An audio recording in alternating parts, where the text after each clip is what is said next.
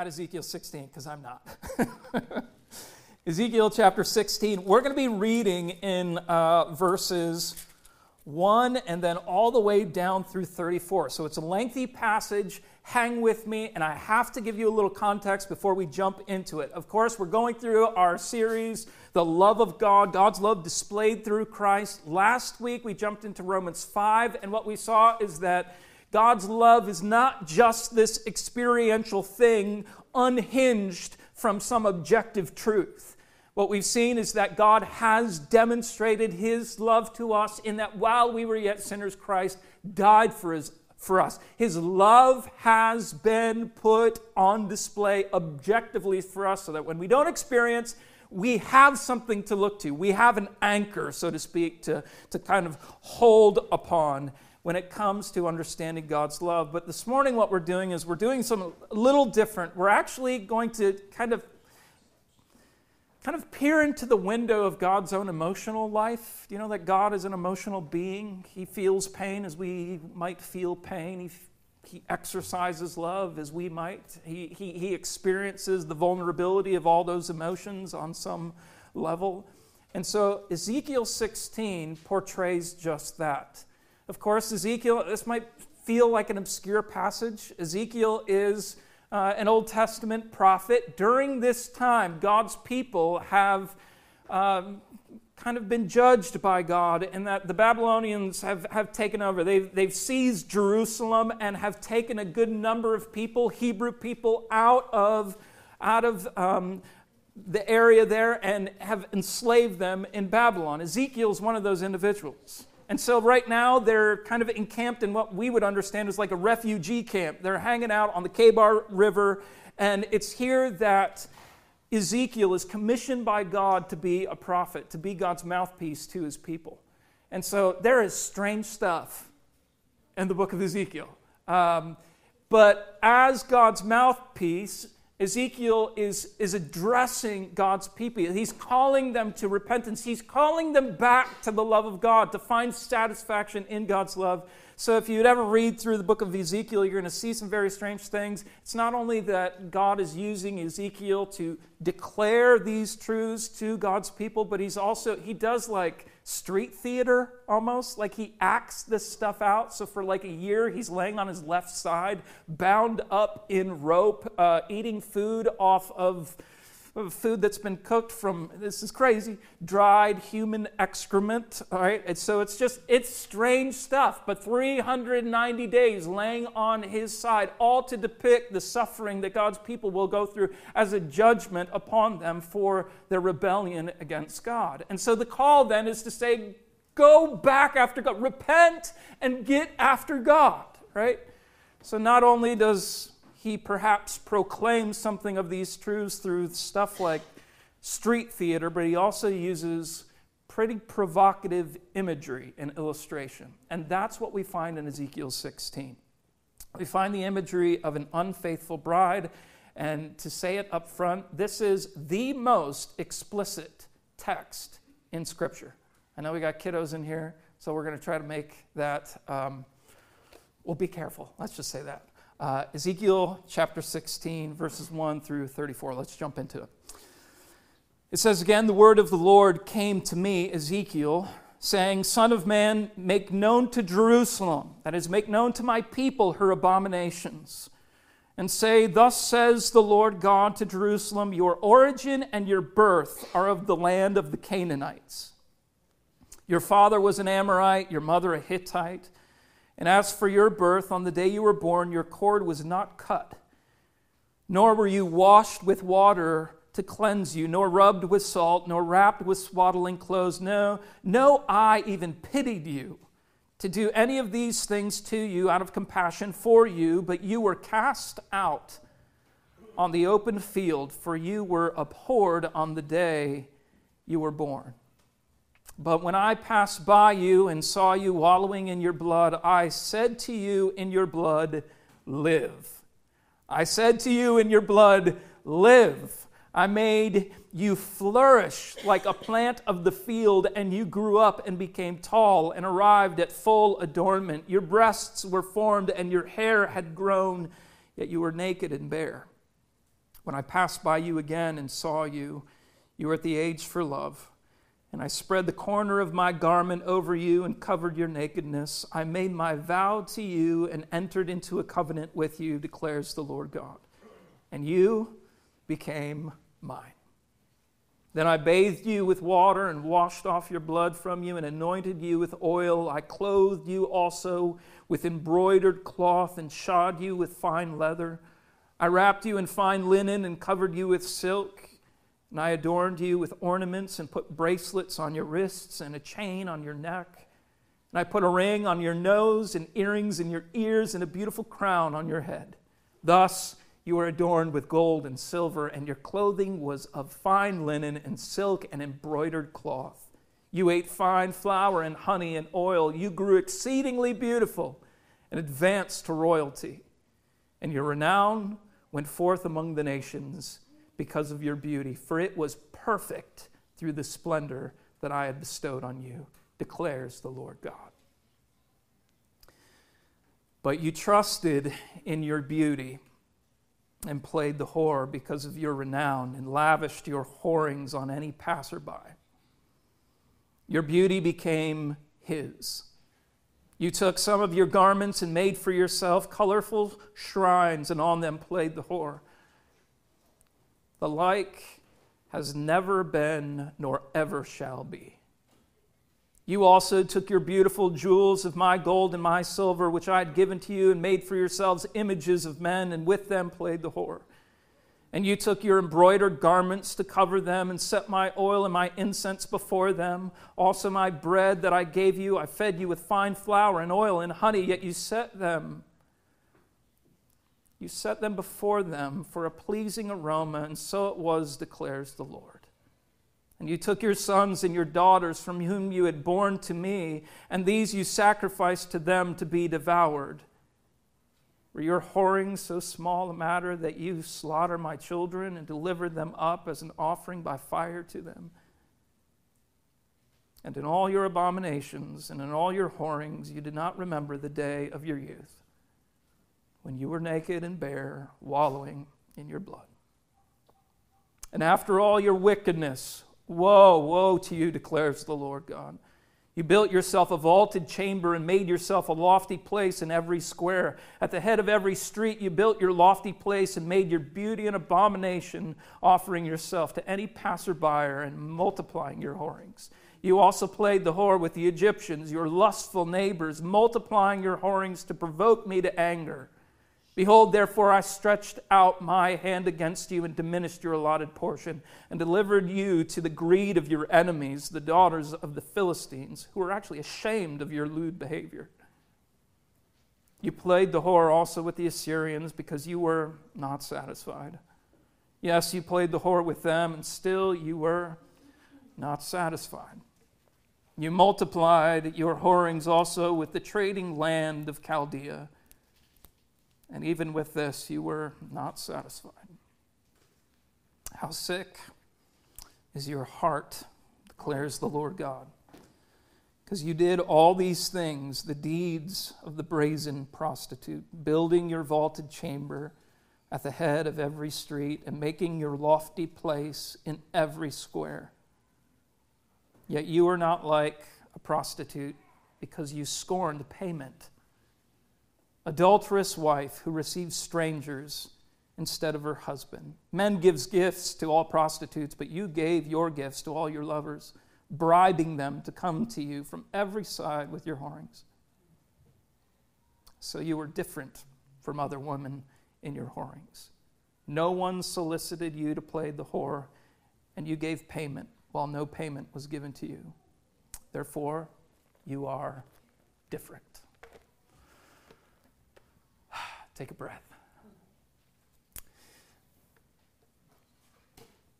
I probably should say we're going to end on a nice note. All right. Well, perhaps in this season, I don't know about you, but I catch myself binge watching stuff more than I should, right? You got a little more downtime and there's all kinds of stuff online. So perhaps you've seen it on Amazon Prime, I think it is, The World's Toughest Race. I love that kind of stuff. I love the survival, the outdoors, races, and all this kind of stuff. So the World's Toughest Race, of course, hosted by, like, the world's toughest guy, right? Bear Grylls, of course, like the survivor of survivors kind of a guy. But here, this World's Toughest Race is all about it's miles and miles of some of the most difficult terrain, from like ocean paddling to then kind of like, climbing through the jungle in the heat of the day, to miles and miles of swimming through these canyons that are frigid and cold. And it's just miles and miles and miles at a time, days, that these teams of 4 will go through all this terrain in little sleep, little rest, little food, and it becomes, as it said, the world's toughest race. You are just waiting as you follow these people through this journey. You're waiting for them to break. Because from stage to stage, stuff only intensifies, right? You're wondering, okay, when are they going to come to their limitation? When are they going to finally break? Will they break or will they triumph? And so what Bear Grylls does for you is he pulls back so that there's this like panoramic shot of all the stages that they have to go through. And so he's following all these teams and surveying their process as they're going through all of this. And he's showing, oh man, here's this team that's really challenged in this particular way.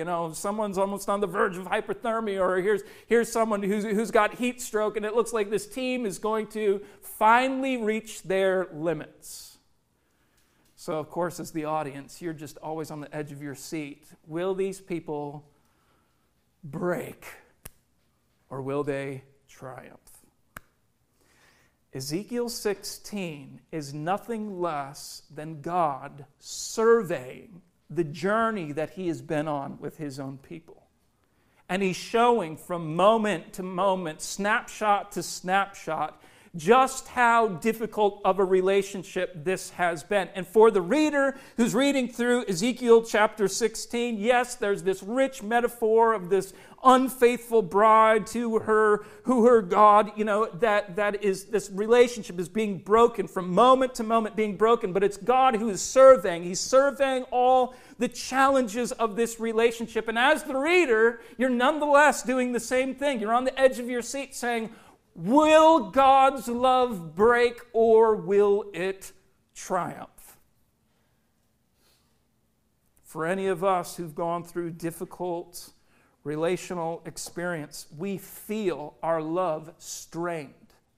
We feel as though, oh man, my love would come to some point, some breaking point, some point where it's limited, some point where I have to let go. And so even as it relates to this rich metaphor that God is using, he's nonetheless surveying this journey of relationship with his people. And yes, you're forced to wonder, will God's love break or will it triumph? We could perhaps look at our own lives, the ups and downs of our relationship with God, and perhaps even in our own lives, we've had to stop and wonder, is his love really still there for me? Will it break or will it triumph for me? Well, Ezekiel 16 provides us just kind of a few different stages of considering God's love that I want to invite you into as we take a survey, as we jump into what God is saying and take a survey of just the nature of God's love for his people. First, in verses 1 through 14, we see something of God's saving love. God opens this historical survey of his relationship with his people by reminding them that he originally saved them from this paganism, from this worldliness. He states, look at it in verse 3, he says, "For your origin and your birth are of the land of the Canaanites. Your father was an Amorite, your mother was a Hittite." God's referring to how Jerusalem, God's people, didn't appear from some sort of pristine background. They didn't have some sort of grand reputation of heritage to put before others. It was actually quite the opposite, that really God's people were born out of a context of paganism, of worldliness. We know that the nation of Israel began with Abraham, but Abraham's parents were actually living in the context, in the area of the Amorites and the Hittites and the Canaanites. And you might say, well, that doesn't mean a whole lot to me. But when you talk about Canaanites and Amorites and Hittites, these were enemies against God. These were the individuals who clearly defamed Yahweh's name. They didn't want anything to do with Yahweh. And if you trace even through the book of Genesis, what you begin to see is that the Canaanites, the Amorites, the Hittites were individuals, were a people given to what would have been demonic idolatry and sensuality. It's like the stuff that would define them is that, man, they were demonically inspired to be about all kinds of different egregious idolatry as well as all kinds of perverted sensuality. God is saying, this is the context that I rescued you from, right? And not only that, but he goes on to say that the Hittites, the Canaanites, the Amorites, they wanted nothing to do with you. They were ready to just cast you out on the open field for you to die, right? Like game over kind of thing. They wanted you dead. But what does God say in verse 6? While you're tossed out into a field like a little baby, the umbilical cord is uncut. There's been no bathing. There's been no swaddling. There's been no care. There's been no compassion. You're left to die. Here comes God, and in His mercy, He declares to this little child who is more or less on its deathbed, He says, "Child, live." Stunning imagery that's being used here. It's a sheer act of mercy. If it wasn't for God, the people of Israel, Abraham's line, would have been easily snuffed out. It would have been just done with. But God steps in and He demonstrates an incredible mercy. He declares, live. It's imagery that, of course, if you know, like as we jump into the New Testament, right? The reality that we live in today, God will use in the New Testament very similar language. Remember Ephesians chapter 2. You were dead in your trespasses and sins. You are following the prince of the power of the air. You were just given to your own passions and pleasures. You were spiritually, again, flatlined. Like you were left for dead. You were left for ultimate damnation. But God, right, who is rich in mercy because of His love for us, even while we were dead in our trespasses and sins, what does He do? He declares life over us. He makes us alive in Christ. He brings spiritual vitality and purpose to us. This is the love that God has shown to us through Christ. Now, as we look at Ezekiel 16, as the text goes on in verses 6 through 14, God will raise up this daughter that He has rescued. This young daughter, she becomes of age to marry, and in verse 8, God says, I made a vow to you and entered into a covenant with you, and you became mine. It's here that God adorns His bride, His new bride, with all kinds of gifts and jewelry, and He gives her rich food, and he gives her everything that she needs, so that by verse 13, God says, you are royalty. You ain't just my bride, you are my queen. Right? You carry something not only of my gifts, but you carry something of my authority, right? She is God's queen, rescued from the field, right? Rescued from death, and now raised up to be this beautiful bride, this incredible queen whose reputation becomes known throughout the world. It's incredible. But here in verse 15 is where everything turns. God has shown incredible mercy. God has bound Himself to her in incredible marital love. He has supplied her everything. He has become her protector, her provider. But everything changes in verse 15. It's almost as if the very thing that God has saved his bride from is what she goes seeking after. He saved her from the Amorites and the Hittites and the Canaanites. He saved her from their ways. And yet, verse 15, it's as though the things that he saved her from, she's now seeking after. And again, it leaves you, through this survey of God's interaction, it leaves you wondering, will God's love break? Will it come to its limitation? So let me just go through 5 different ways in which the bride rejected God's love. The first section is verses 15 and 16. God's bride gives herself to others. She's bound to Yahweh in kind of royal matrimony, right? But verse 15, God states, "You trusted in your beauty and played the whore because of your renown." It's as though she's become infatuated with her own beauty, a beauty, by the way, that came from God. God has granted her this beauty. He has given her such a grace. He's established her with such a renown before the nations of the world, but she becomes infatuated with her own beauty and begins then to give herself away to the very ones that God has saved her from. Right? When it comes to God's blessings, it's to be very careful. God's blessings are no less a temptation than a lack of blessing from God. Here she is taking the very blessings of God and becoming infatuated with her own pleasures, her own comforts, her own stuff, and she is going out with all those pleasures and now giving herself away to the very ones that God has saved her from. Here God's people have turned away from God. God's surveying, right, his relationship with his people. And he's saying, you turn from me. There are points along this where you rejected my marital love, the most intimate kind of love that can be, and you rejected it for others. You've broken the marital bond. You're just consumed with your own passions and pleasures. But then the second rejection. And this is kind of the mounting from step to step. It's things intensify. And again, you're wondering, is God's love going to finally come to a limitation here? Because how can he endure such rejection? In verses 17 and 19, God's bride uses God's gifts to lust after others. And this is where we have to be careful.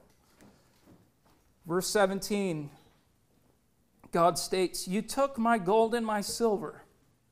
You took the very gifts that I gave to you, and you made for yourselves images of men, and with them played the whore." This is graphic, right? Even in our English, it doesn't get to what the Hebrew is actually saying. Literally, if I can be careful with this, God is saying that his people have melted down the very gold and silver that he has given them and shaped them into objects upon then which they are pleasuring themselves. That's what he's saying. You've taken my very gifts and you're just wasting it upon your own pleasures. In this context, it's sexual pleasures as the metaphor is being played out. It's that you've taken my very gifts and now you're just satisfying yourself. You're just utilizing my gifts to you to lust, to create more lust, to satisfy more selfish pleasure as you lust after the images of men, other men. God's saying this is demonic idolatry. Here, these images of men are not only just kind of objects of one's own satisfaction, right? But it's also I'm worshiping these things. These things are satisfying me in some way. And God's saying that's the very demonic kind of idolatry that I saved you from. That's the kind of sensuality that I saved you from. So this is getting pretty crazy. But then there's rejection number 3, verses 20 and 22. The bride sacrifices God's children unto the world. Like, not only is the bride now taking the gifts and melting them down into objects to satisfy her own sensual pleasures, but now, verse 21, God says, you delivered our children up as an offering of fire. The history of God's people, of course, they joined in with the Canaanite practices, and a handful of times throughout this history of God's people, this literally happened. Children being offered to these pagan gods. And the point then that God is making here is you're not only rejecting my love, not only using my gifts in all the wrong ways, but now you're sacrificing our children. You're sacrificing the next generation. Literally or figuratively, you're sacrificing them to the very worldliness that I saved you from. That's the idea. You're not tending to the next generation. You're not teaching them Deuteronomy 6 to love the Lord your God with all your heart, mind, soul, and strength. You haven't taught them to love me. You've actually sacrificed them to the very worldliness that I saved you from. There's an application in that for us, even for our own children, even for our own church family. Are we teaching our children the way of Christ, or are we offering them upon the altar of worldliness? Saying it's okay to go find satisfaction here. It's okay to think that this is true, or that is true, or this is right, or that's right, to go pursue your own pleasures in these particular ways. No. While this took on a literal form throughout God's relationship to his people, there is a figurative application here as well.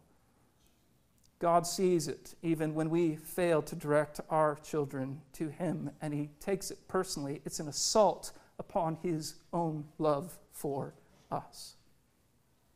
So that's rejection 3. It's like things are just getting worse. Not only is there this marital infidelity, not only has she taken these gifts that God has given her and just used them for her own satisfaction, now she's offering up their children, right, to this worldliness. And then rejection number 4, verses 23 and 29. It's that God's bride publicly offers herself to others. Verse 23, it says this, after all your wickedness, like if all of this wasn't bad enough. Verse 24, you made for yourself a lofty place in every square. At the head of every street, you built your lofty square. Like, in other words, what he's saying is like, you've taken your whorings and you've gone public with them. Upon every corner of the city, what you've done is you've raised up these platforms to publicly enjoy yourself with all of these other suitors. In other words, I mean, it's pornographic. Like you've gone public with this pornography. You've gone public with your infidelity. You are shameless in your way. God points out some of the examples of her suitors, like the ones that she's gone public with, right? In verse 26, it's a partnership with Egypt. In verse 28, it's a partnership with Assyria. In verse 29, it's a partnership with the Chaldeans. It's that what God's people did over time is they sought protection and provision from all these other nations, and publicly so. While God had committed himself to be their protector and be their provider, they've gone public seeking that protection and that provision in all these other nations, Egypt, Assyria, and the Chaldeans, right? And what God sees of this, he just doesn't see, okay, well, you put your own wisdom in play here. He sees infidelity. And that's where we have to be careful. When it comes to sin, sin is not just some simple, easy, white lie kind of a thing. No, God sees it as an assault upon his love. He feels it as a rejection of his love. He carries in himself something of the agony of rejected love when we turn our back on him from the things that he would provide us and go seek them in other things. God says this has gotten so bad in terms of this public fiasco. He's saying it's gotten so bad such that verse 27, the Philistines. You ever hear anything good about the Philistines? It's like Goliath comes from that. It's a mess. Wherever you see Philistines, these guys are bad. They're the worst of the worst of the worst of the worst. Philistines, bad dudes. But verse 27, God says all of this has gotten so bad that even the Philistines, who are the worst, are shocked by what you're doing. Even the Philistines, the ungodly of the ungodly, right? They're looking at what you're doing and they are abhorred. They're blushing because of what you're doing up on those stages at every square in the city. They're stunned. It refers. Remember, Paul will say to the church in Corinth, like some of these sexual sins should not even be named among you because they're not even named among like the Gentiles, like the unbelieving community. The world wouldn't even go as far as you're going. Right? You're putting the world to shame when I have shown you such incredible love. Is God's love going to break? Will it finally come to some sort of limit? Will God finally say, bride, you're done? Well, one more rejection. Verses 30 and 34. God's bride pays for partnership. You know, if the first 4 indictments were not enough, this infidelity, using God's gift for one's own selfish pleasures, if it's not then seeking other suitors in a public way, if it's not sacrificing children, right? God says, you're actually paying. You're the one who's actually paying for these other suitors. Verse 33, men give gifts to all prostitutes, but you gave your gifts to all your lovers, bribing them to come to you. God's people would just not be satisfied with God's love. That's why it's repeated in verse 23 and following. You weren't satisfied, and you weren't satisfied, and you weren't satisfied, and you weren't satisfied. You just keep on going, even to the point of being willing to give payment to give away your love. It's just, and the language of the we can't even get to the depths of the language of the text for how explicit it is. The lusting that's taking place here is explicit. And it's intended to be that because it's painting the picture of what really is all of our hearts. Our hearts are just not satisfied, and we dream of better things than being satisfied with God's love. Right? Here she is paying for her lovers. She's paying for her lovers. But in the end, what she will find is that this payment for her lovers only brings great consequence upon her. Will God's love break after all of this? Won't God just say, okay, we're done. We're done. Let's just put an end to this. I thought this was going somewhere. It's not. So let's just put an end to this. Let's just be done with this relationship. You can move on to your whorings, and I can move on doing my God stuff. Will God's love break? Go all the way down to the end of the chapter. Verse 59. God states, "For thus says the Lord God, I will deal with you as you have done. You who have despised the oath in breaking the covenant." In other words, he's saying there's going to be consequences for what you've done. And he outlines some of that out in the section that we skipped. But notice verse 60. This is where the whole text comes to this culmination. After surveying this relationship and saying, okay, God's love has to come to a breaking point. It's got to come to a breaking point. It's got to come to a breaking point. You are stunned by what you get in verse 60. Yes, you're going to receive the consequences that you deserve because of the wrongdoing that has taken place. But yet, verse 60, I will remember my covenant with you. What? Right? You got to be, no. God's saying, I'm in it. I'm staying with you.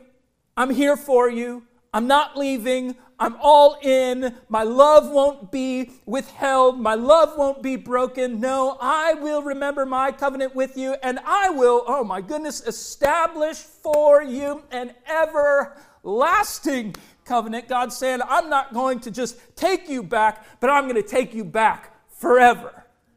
There is going to be no breaking of my love. My love will remain unbroken. And notice what he says in verse 62. He says, I will establish my covenant with you, and you shall know that I am the Lord Yahweh. That is astounding terminology right here. Yahweh, of course, being that self-sufficient, self-existent one upon whom all his promises are founded. That is, nothing can rival this Yahweh God in his purposes and in his promises. He has founded his promises on the fact that he is the self-sufficient, self-existent one. He depends upon nothing, therefore he is moved by nothing, and therefore his promises, he says, are built on my name, Yahweh. It will not be moved. This covenant, this promise will be established so that you will know I am the Lord. I am immovable in my purposes, and I am immovable in my love, that you may remember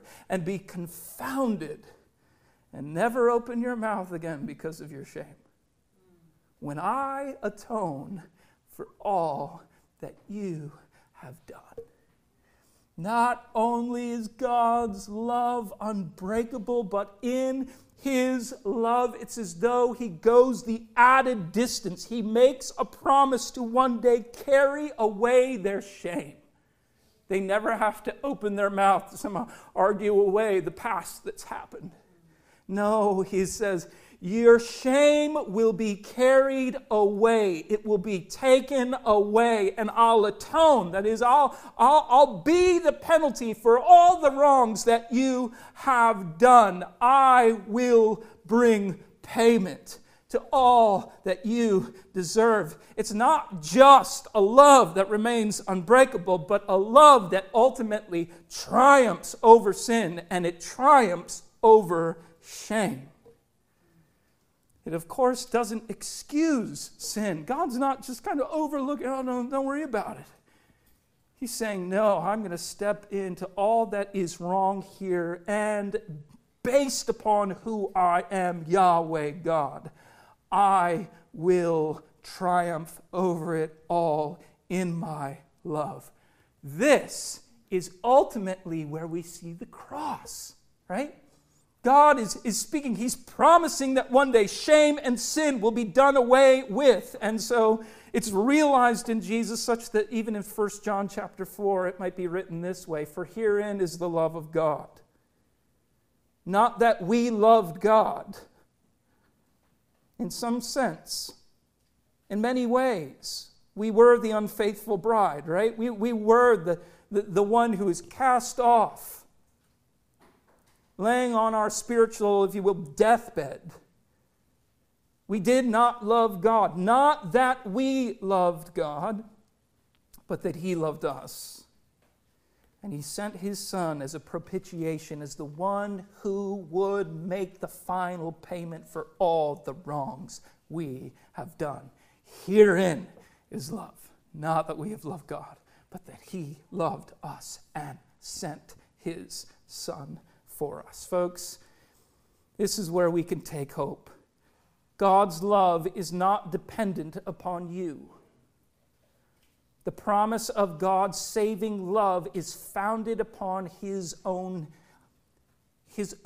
name, Yahweh, right? It's who he is. He is immovable. He is unshakable. There is nothing that will rival his promised love, his redemptive love, such that in all of our frailty and all of our weakness, even this week when we will be guilty as the unfaithful bride is of wandering away from him, wanting other things than him, utilizing his very gifts for our own selfish satisfaction, even at times perhaps denying our children the very things that God desires for them. Maybe we're seeking protection and provision in other things, hoping that in this political climate, this is going to be our Savior, and this is going to help us, and this is what's going to ultimately satisfy this whole corona business, and this is what will really bring hope to my heart. And when we go in all those wrong directions,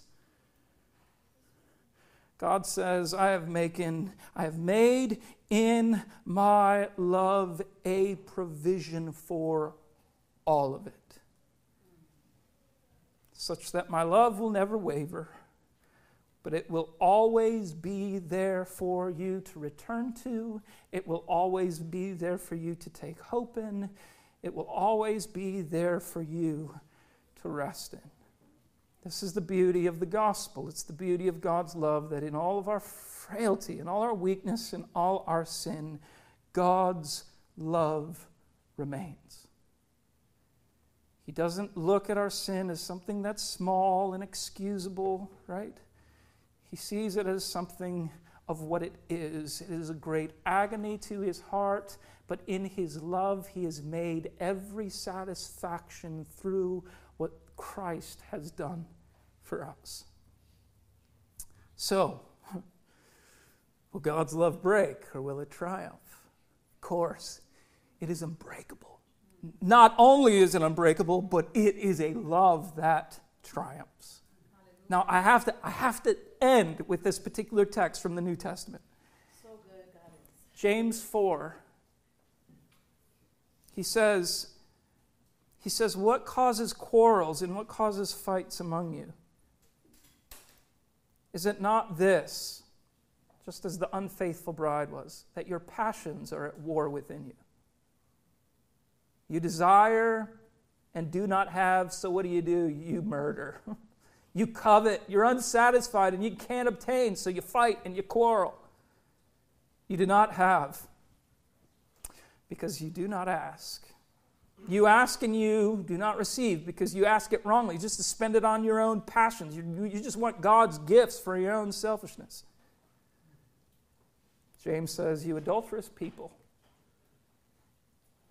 you unfaithful bride, do you not know that friendship, and friendship is not just a pat on the back, hey friend, friendship is an intimacy.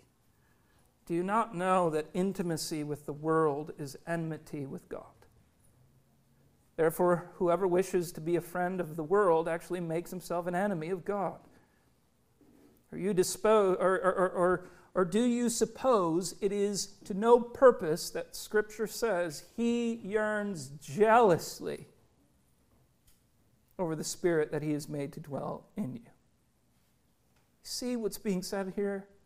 The church is the bride. It's picking up on all the metaphor language of Ezekiel 16. The people of God is the bride. And so what we have here is a bridegroom who's so jealous to see us enjoy and walk in the goodness of his love. Not in our own passions, not taking his gifts for our own selfish reasons, but no, he says, he is jealous for us. But notice this, in all our weaknesses and even when we kind of fold and we go after the world and we seek hopes here and there, notice what James says. It's incredible. But God gives more grace.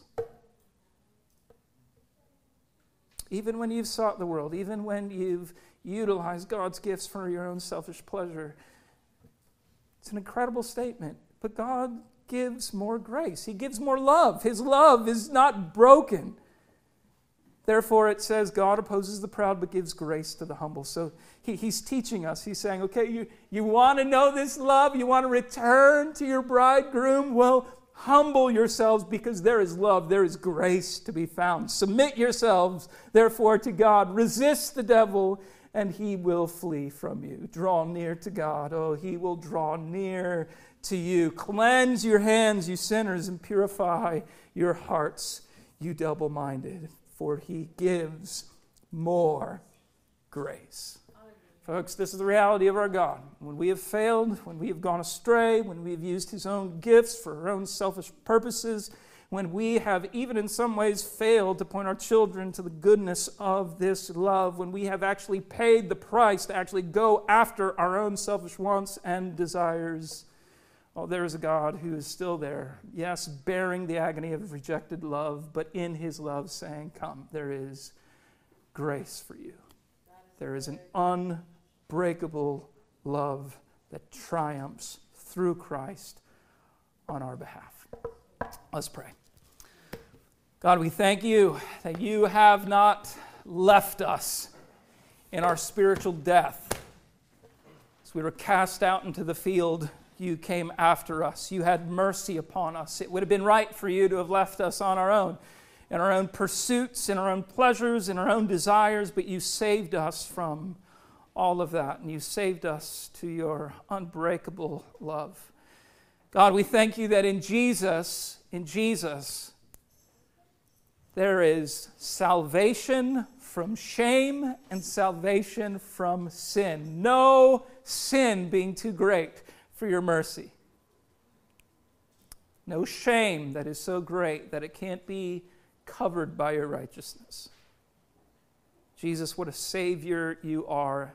And now, Holy Spirit, I pray that even now, as we would kind of weigh our own hearts, where our hearts have just kind of got carried away in different ways from true affection towards you, and we've given our affection away to other things.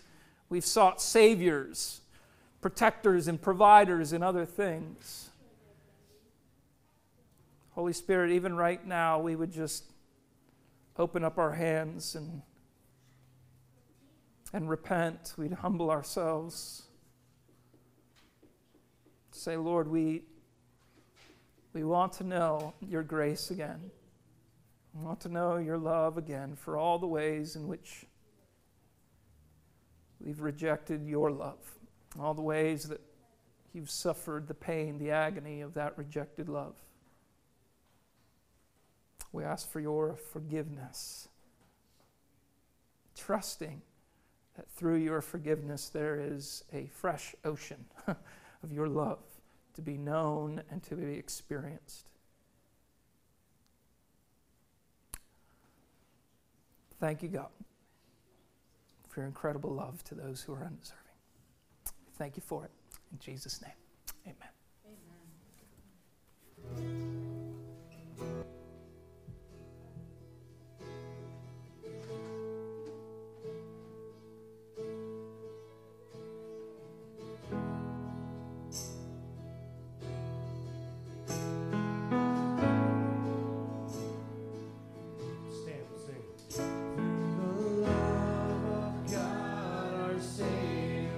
All will be well.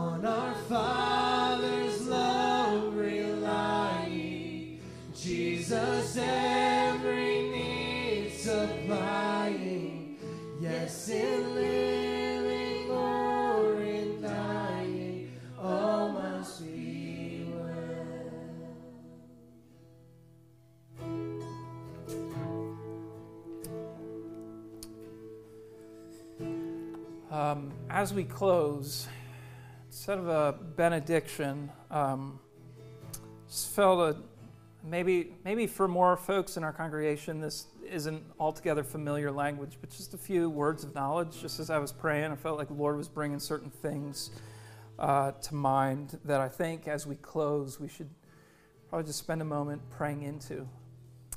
First was just kind of an overwhelming, dark discouragement. Perhaps even in some ways, the enemy working to just keep that cloak of darkness over someone. There's just kind of deep discouragement. That discouragement may not even be connected to specific events or circumstances, but it just seems like a cage of discouragement, a dark cage of discouragement that you find yourself in. So we want to pray for you, and again, I would just emphasize that if any of this kind of maps on to you, if you feel like, oh yeah, that was for me, I'd ask that maybe in some way you'd reach out to us and let us know so that we can continue in prayer, specifically if you're online with us. So dark discouragement was one thing. Another thing was like an anxiety that was causing stomach problems.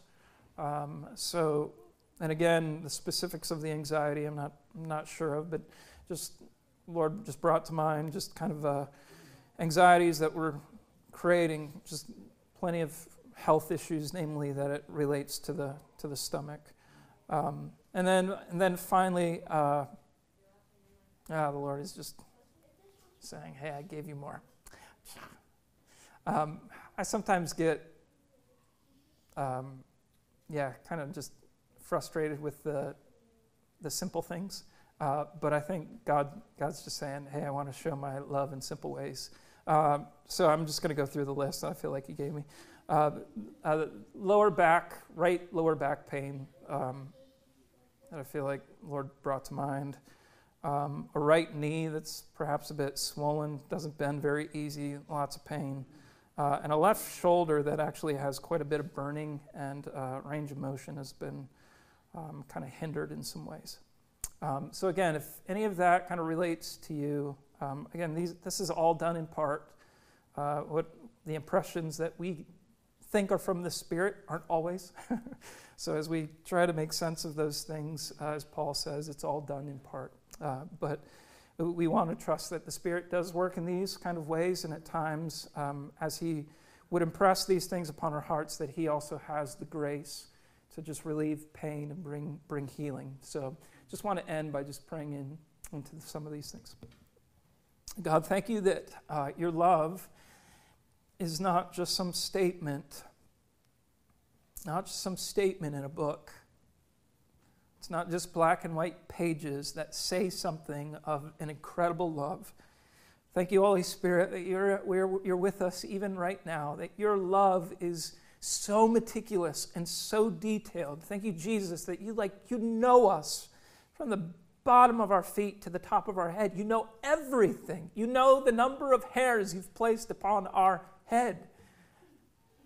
This is not something in which you just declare your love and are somehow disconnected. No, in your love, you are altogether connected, knowing us in all of our frailties and in all of our weaknesses. And so even right now, God, we pray that in Jesus' name, those who are suffering from that dark discouragement, God, by your Spirit, would you lift it? We come against the enemy, and we come against him in the authority of Jesus Christ.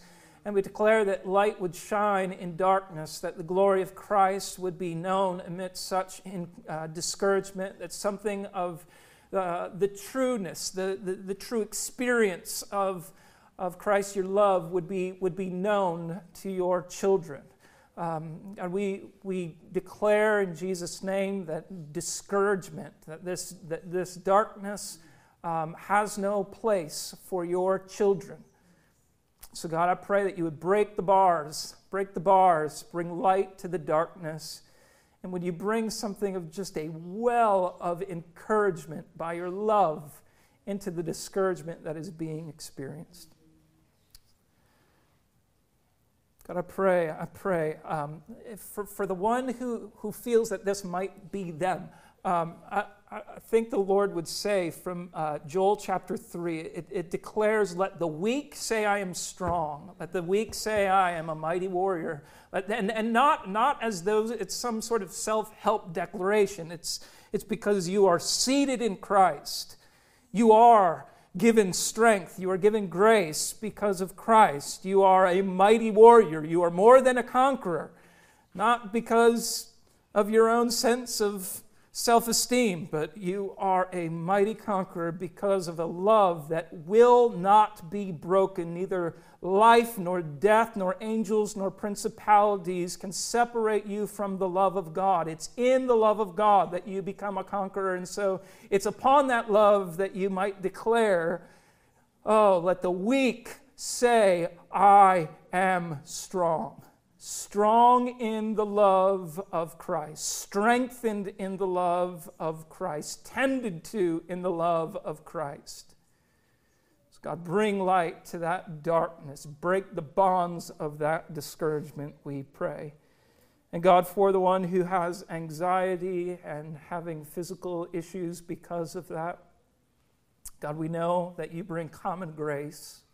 You're so good that science is something that you've given to us, and medicine is something that you've given to us. It's a rich grace. But where there's even limitations there, God, we thank you that your grace can go beyond it. You can bring healing. So even for the one who is suffering from this anxiety, God, would you banish that fear? There's a sense that fear has no even circumstantial connection. It's not even logical, but it's felt in all of its fury. So God, I pray that you would grant peace. You are the one who brings shalom. You are the one who brings harmony. So God, whether it's issues within the body or whether it's just a mind that is racing and exhausted and overwhelmed with anxiety, God, would you grant something of shalom? Would you grant something of peace now by your Spirit? We bless what you're doing right now, Holy Spirit. We bless you. We bless you. You act, and we want to bless you. We want to even give faith-filled gratitude for what you're accomplishing, even in these moments.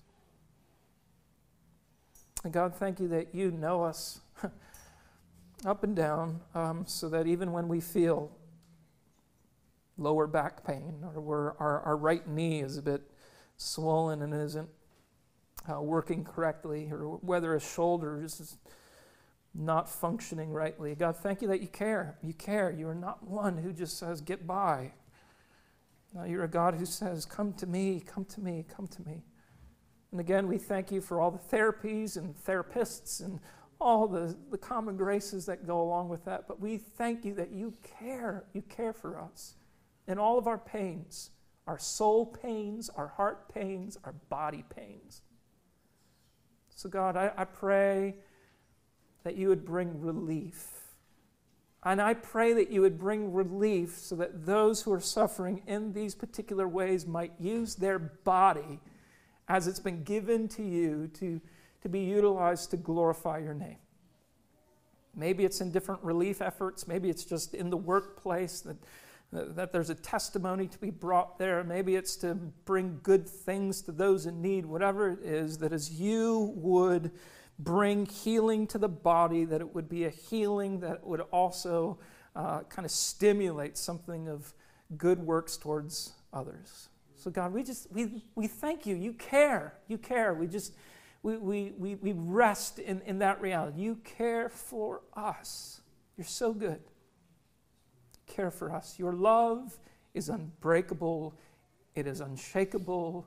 And we look forward to today when it fully triumphs in all of its glory. Thank you, Lord. It's in Jesus' name we pray. Amen.